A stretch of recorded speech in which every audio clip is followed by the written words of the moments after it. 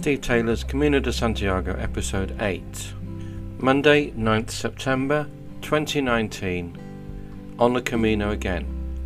As the flight to Bilbao waits on the tarmac at Manchester Airport, I'm left to reflect on the opportunity to escape from the UK for a couple of weeks, away from a dysfunctional government and ineffectual Prime Minister. This takeoff is a landmark one for me, in that it will be my 100th flight. My first experience of air travel was from London Heathrow to Cologne Bonn Airport in February '76, at the age of 13 on Lufthansa. The next time I took to the skies was almost 20 years later, in July 1994, when I travelled from Birmingham to Barcelona, making my tally of flights in 25 years a grand total of 98. Of course, living in Japan for 13 years meant that I had to take a plane every time I left the country, which was often an annual event. And if the trip was to the UK, I usually had to change in Seoul, Kuala Lumpur, or on one occasion Moscow. This time will be my 9th flight in the past 12 months. Tonight I will stay in Bilbao, at the Bilbao Rooms Hotel, and I'm looking forward to seeing a new city and enjoying some tapas or pinchos as they are known in the Basque Country. Monday, 9th September 2019. Bilbao and the Transporter Bridge. Today I paid a visit to Santiago Cathedral in Bilbao, as it gave me the opportunity to get the first sello or stamp of my Camino. Though I'm not walking from Bilbao, it felt appropriate to get a sello there, with its obvious connection with the Camino. Also, as 9th September has a special significance for me and this Camino, that was another reason to get my credentials started. Tuesday, 10th September 2019. Yesterday's visit to the Transporter Bridge was fascinating. When I arrived, there was a large party waiting to ascend the structure.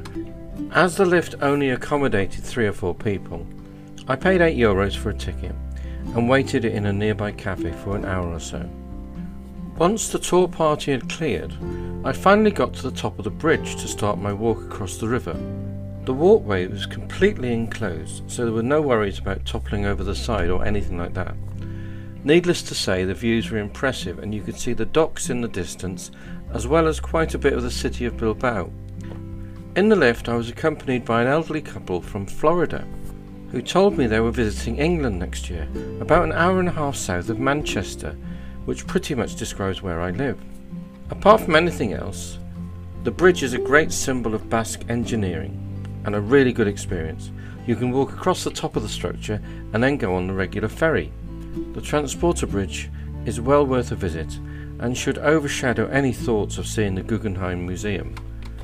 I caught the ferry to the other side of the river to the area known as Portugalete, where I noticed that the steep hill heading away from the river had been installed with escalators to help people get to the top. I chose to walk, as I had seen a sign for the Camino, which I later discovered was the Camino Norte.